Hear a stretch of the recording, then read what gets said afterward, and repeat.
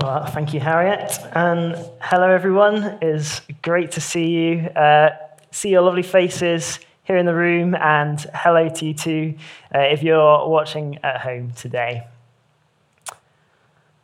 My name's Roger. I have been in Nottingham for about 10 years, and my wife and I live up in Forest Fields, just north of the city centre.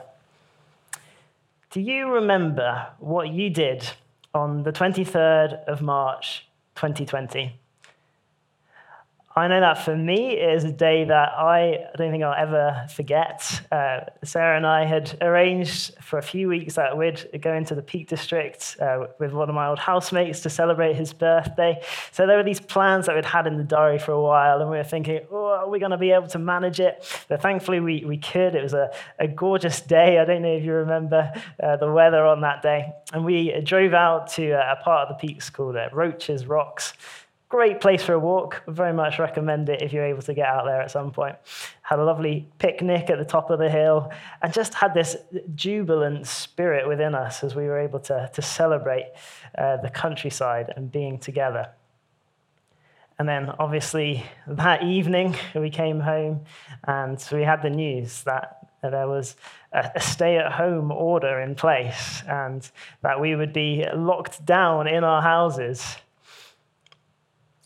And I wonder, given what you know now, that we were going to spend over half of the next 12 months under these national lockdown conditions, and that there would be 126,000 deaths due to COVID in the UK, what would you say to the March 2020 version of yourself? Well, there's a 5-word phrase in the passage that I think works pretty well, actually. It's in verse 36, if you've got your Bibles with you. You have need of endurance.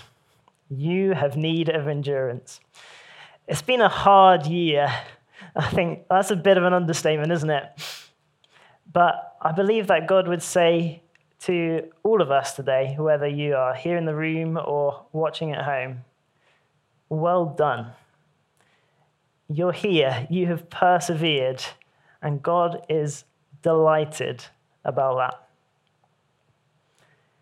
And what we would say to our March 2020 self is important because it's actually what we need to be telling ourselves right now, once again. You have need of endurance. Well, the passage in Hebrews that we're looking at today doesn't just tell us that we need to persevere, but thankfully it also tells us a bit about how we can persevere. And we're going to look at 3 particular things from the passage today that help to inspire our perseverance.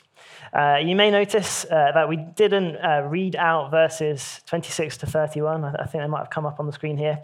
We're not actually going to get a chance to look at those verses today, but I just want to signpost to a talk that JP did a few weeks ago in chapter 6, which covered a really similar passage in the book of Hebrews. Would really recommend it, so do check that out if you missed it. You can find that on our YouTube channel, which is Grace Church Nottingham, and the video is from Sunday the 7th of February, so you can find that there. Well, we are going to dive into our passage in a minute, but first I'm going to pray and ask that God would help us this morning as we look at his word. Oh Lord, we thank you so much for your word. Thank you for your word, which is a life and strengthening to us. And we do ask that you would help us this morning to understand what it is that you have written in your word, that you would speak to our hearts this morning as we spend time together. Amen. Well, this may sound a bit weird, but as I've done some study and preparation for the talk this morning, I've become increasingly convinced that the book of Hebrews is a bit like the Harry Potter series. Well, J.K. Rowling and the author of the book of the Hebrews probably don't have that much in common, but one thing that I think they both nail is the payoff. If you're not familiar with Harry Potter, don't worry, that is not necessary knowledge to follow the rest of the sermon this morning. Don't worry, I'm going to explain what I mean. Payoff is what you get in actually lots of great films and books. And it's when all the threads that have been woven through the story over maybe the first bits of it all come together, and you get that moment. It's that moment of sweet revelation where everything finally makes sense, where those threads that have been dropped, those breadcrumbs perhaps in some cases that have been dropped, you finally realize what it was that they were leading up to, and everything comes together. Quick spoiler alert for Harry Potter. I mean, it's been out for a little while, so hopefully you've had a chance to see it, but you could just mute if you're at home right now. If you're in the room, you have less options, but I don't know, maybe put your fingers in your ears. It's a bit like in Harry Potter, when you realize that the invisibility cloak that Harry gets given way back in book 1 is actually one of the Deathly Hallows, which become really significant right at the end of the series. Or like that bit where you realize that in the second book, where you've got this diary, Tom Riddle's diary, you realize that was actually one of Voldemort's Horcruxes. Again, I appreciate if you're not familiar with Harry Potter, all these terms are going to sound a bit strange, but hopefully that resonates for some. That moment of realization of, that's what that is. Well, if you've been following our Hebrew series for the past few weeks, then you'll know that the recent passages that we've been looking at together are full of all this rich, profound theology. And the author has been showing all these different ways that Jesus is better, using different Old Testament references and comparisons. Lots of things that we maybe aren't very familiar with, but that the original hearers of the book would have been much more familiar with. And there are still 3 chapters to go after our passage today. But here in chapter 10, the second half, we get this moment of climax of all of this rich theology from the past few chapters. And I think it can be easy to miss if we are just used to reading our Bibles 1 chapter a day, or we're just hearing 1 sermon a week over a period of time. But I'd like to help us this morning to see how this all comes together, how we get this payoff moment here in Hebrews 10. And so in in verses 19 to 22, let's imagine that the author is talking you through it. So we've got it up on the screen. Therefore, brothers and sisters, friends, since we have confidence. Do you remember that confidence I was telling you about back in chapters 3 and 4, confidence we can have in Jesus? We've got confidence to enter the holy places by the blood of Jesus. You remember chapter 9, I was using all those comparisons about the blood of Jesus compared to the blood of bulls and goats. By the new and living way that Jesus opened for us, through the curtain, that is through his flesh. You know, I was talking about the tabernacle that they had in the Old Testament, which was where the presence of God dwelled. And since we have a great priest over the house of God, well, you know, I've been talking a lot about priests in chapters 2 and 4 and 5 and in chapters 7 and 8. Since we've got a much better priest than the Old Testament, the Old Covenant system of priests, let us draw near with a true heart in full assurance of faith. The big payoff, the big climax of all this theological detail is that because of what Jesus has done, we can come confidently to God, knowing without a doubt that he will accept us in his presence. Hallelujah. We can draw near. We can know closeness with God the Father, the Holy One, who we shouldn't be able to get anywhere close to him because he's so holy and perfect. But because of Jesus, because of his sacrifice on our behalf, we can come right in to his presence.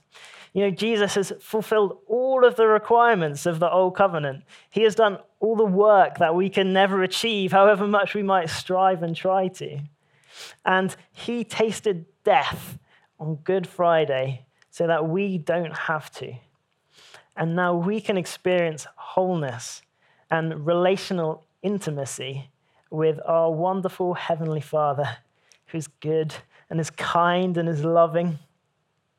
Jesus has sprinkled our hearts clean from all of those horrible, guilty consciences that we've been walking around with. And he's washed away all of the grime and the muck and the filth of our sins, all that we've done wrong. And when we celebrate Easter, as we will do next week, we're not just remembering the death of a good man 2,000 years ago, but we're celebrating the life with God that Jesus enables us to have right now. My wife, Sarah, loves a good reread or a good rewatch of her favorite books and films.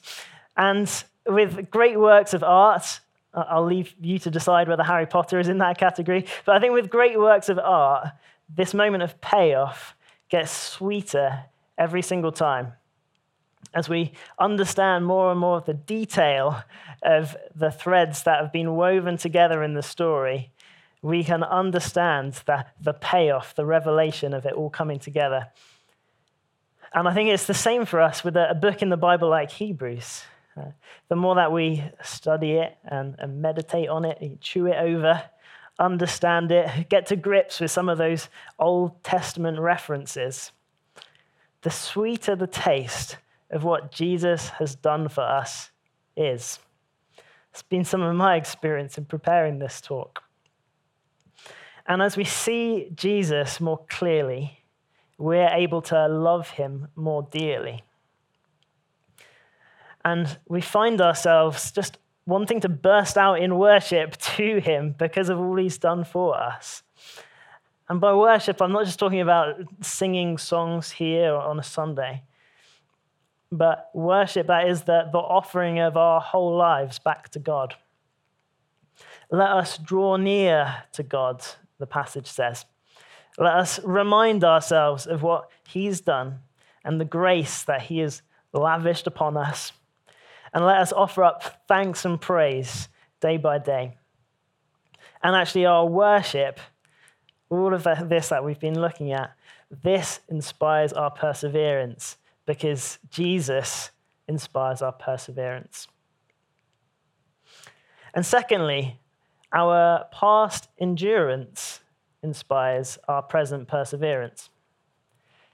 Does anyone else ever get this moment where you get suggested a video on YouTube that seems really quite unrelated to the sort of things that you usually watch on there? I had this the other day. I was about to do some washing up and thought, I'll stick something on YouTube while I do it. And I'd had this little thumbnail video suggested for a while. It was called Breathtaking. Had quite an attractive thumbnail. And I thought, you know what? The algorithm has suggested it. I will give it a go. And it was actually a documentary about some mountain climbers on K2. And I mean, it was an enjoyable documentary. I learned quite a lot. I learned that K2 is one of the most challenging mountains in the world to climb. It is the second highest mountain in the world.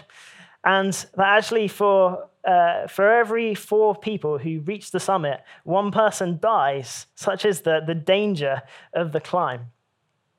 And more people have been to space than have stood on the summit of this mountain, which I find somewhat breathtaking. But the biggest thing that jumped out at me from this video, the thing that made the biggest impression, was that the main climber that it focused on, a guy called Adrian Ballinger, he had done 16 previous ascents of super high mountains, mountains beyond 8,000 meters, so that he would have the confidence to climb K2. He had done all of these previous trips, and all of his previous experiences gave him the confidence he needed that he would be able to endure again on this most challenging of trials.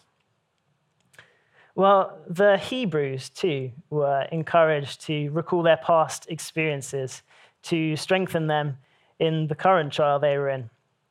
And we see that in Hebrews 10:32-34 that Harriet read.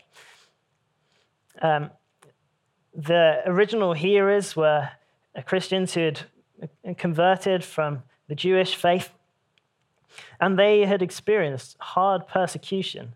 There's some public ridicule, and it even talks about the loss of property. People had been plundering their possessions due to their faith in Jesus. What I imagine for most of us, our circumstances are quite different, but the same thing still applies. They've gone through a hard struggle with sufferings. Does that sound familiar to anyone after the past year that we've had? And I think it's helpful with a passage like this to put it in some context of our circumstances. So let me do that with verses 32 to 34. Recall the former days of spring 2022, Grace Church, when you endured a hard struggle with sufferings, having your Sunday meetings stopped and not being able to meet in each other's homes. You were stuck at home watching the church service online by yourself, but you still said hello on the chat and sometimes posted an encouraging word. You faithfully prayed for your friends who were moving to Newcastle to plant the River Church, even though you weren't able to say a proper goodbye. You joyfully downloaded Zoom and learned how to mute and unmute yourself so that you could remain in community with your church family.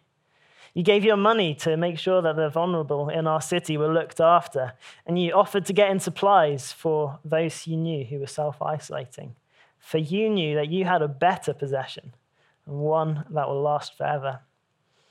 Therefore, do not throw away your confidence in Jesus, which has a great reward.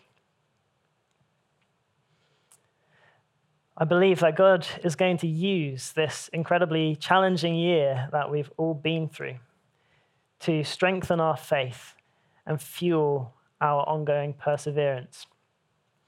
Maybe you have felt really, really weak at moments in the past year. Remember how you came through those times. Remember when your mental health just felt really out of control and how you were brought through to a place of more peace. Remember how your anxiety was off the scale, but you came through those times. God is going to use these experiences that we've been through to help us as we go through future trials. And the third means of strengthening in the passage that we get is through the community of faith. So we're going to look again at verses 24 and 25 in the passage. And let us consider how to stir one another to love and good works, not neglecting to meet together, as is the habit of some, but encouraging one another, and all the more as you see the day drawing near.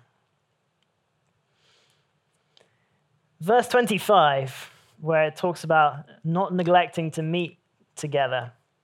I'm sure some of us have wrestled with this verse in the context of the past year where we've not been able to meet as freely as we would like to.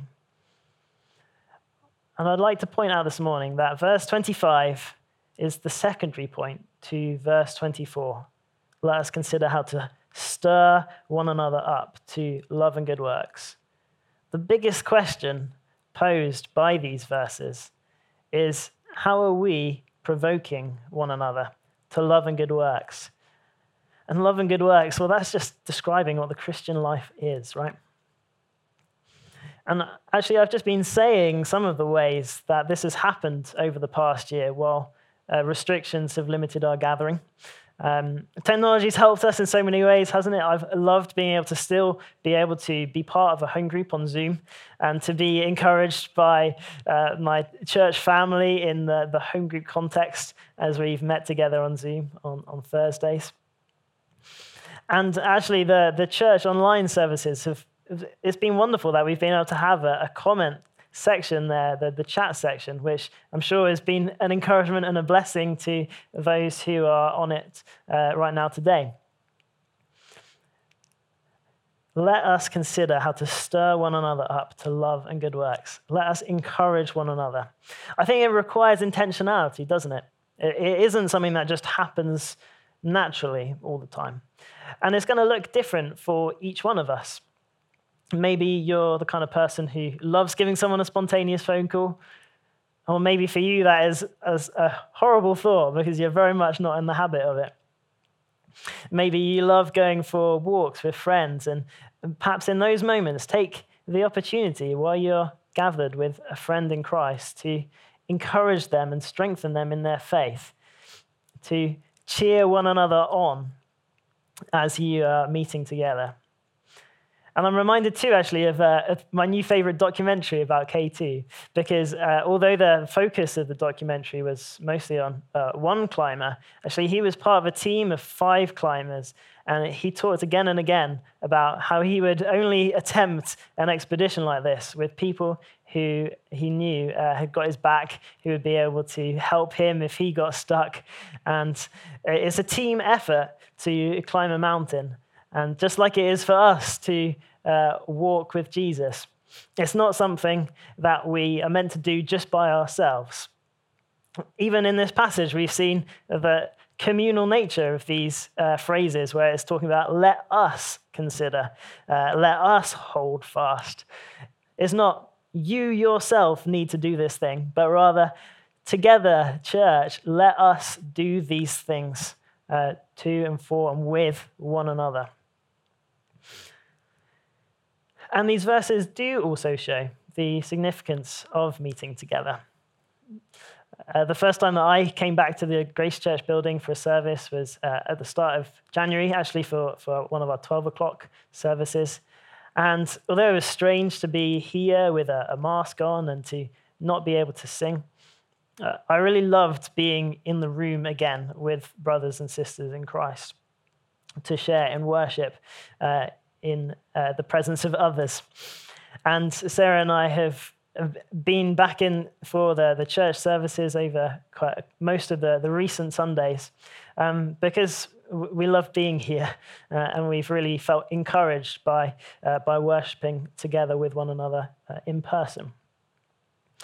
I'm fully aware that's not possible for everyone right now, but I would encourage you, maybe you've just got a bit out of the habit of meeting together. It's completely understandable given the year we've had. But why not come back to the church building, perhaps even for Easter next Sunday?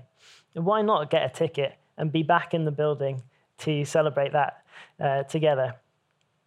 Again, if that's not possible for you, that is completely fine. We're still so thankful that we have the church online platform to continue meeting together that way.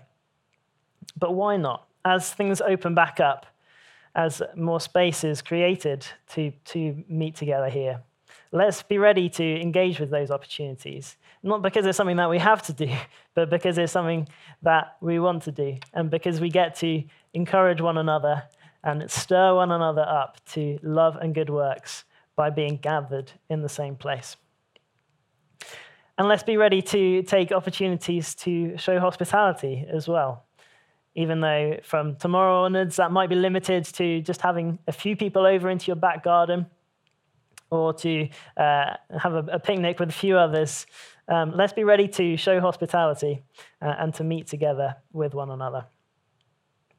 Let us consider how to stir up one another to love and good works, not neglecting to meet together, but encouraging one another, and all the more as you see the day drawing near.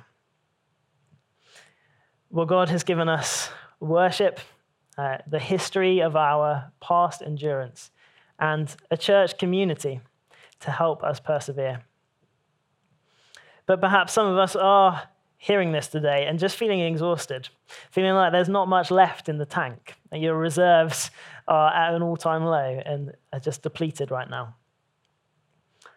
Well, I want to encourage you today that if you have put your faith in Jesus, then you can know complete assurance that he will bring you through.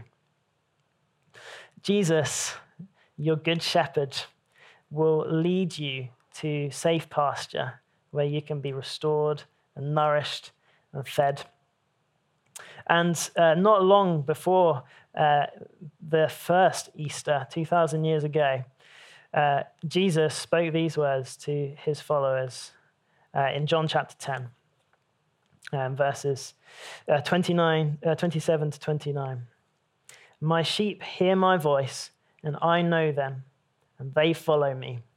I give them eternal life, and they will never perish, and no one will snatch them out of my hand. My Father who has given them to me is greater than all, and no one is able to snatch them out of the Father's hand.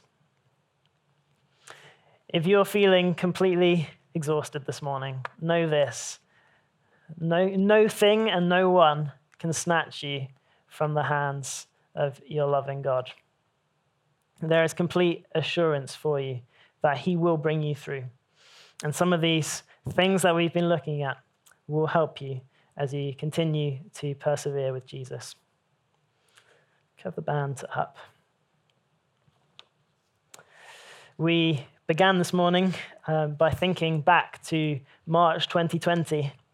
And obviously it's been in the news a lot this week with it being the 1-year anniversary. I wonder where we'll be in March 2022, what things will look like in a year's time, what things might look like for you personally in your work, in your family situation. I don't know, but I do know this. You have need of endurance. It's a truth in the Bible, isn't it?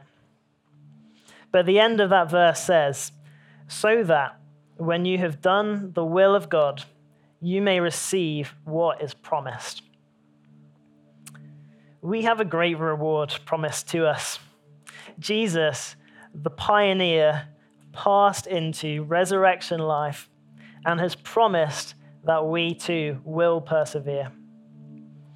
We have life everlasting with God, where all wrongs will be made right and all the pain of the past year will be washed away.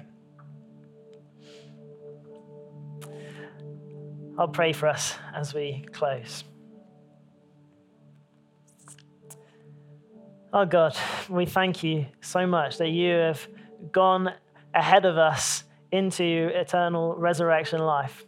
We thank you for what we will be celebrating in Easter next week, that you died and rose again, that all who would put their faith in you could know life forever and could come into the presence of you, the perfect God. And Lord, we recognize that this year has been really tough. It has taken a lot out of us. But we thank you that you have brought us through, that you have helped us to endure.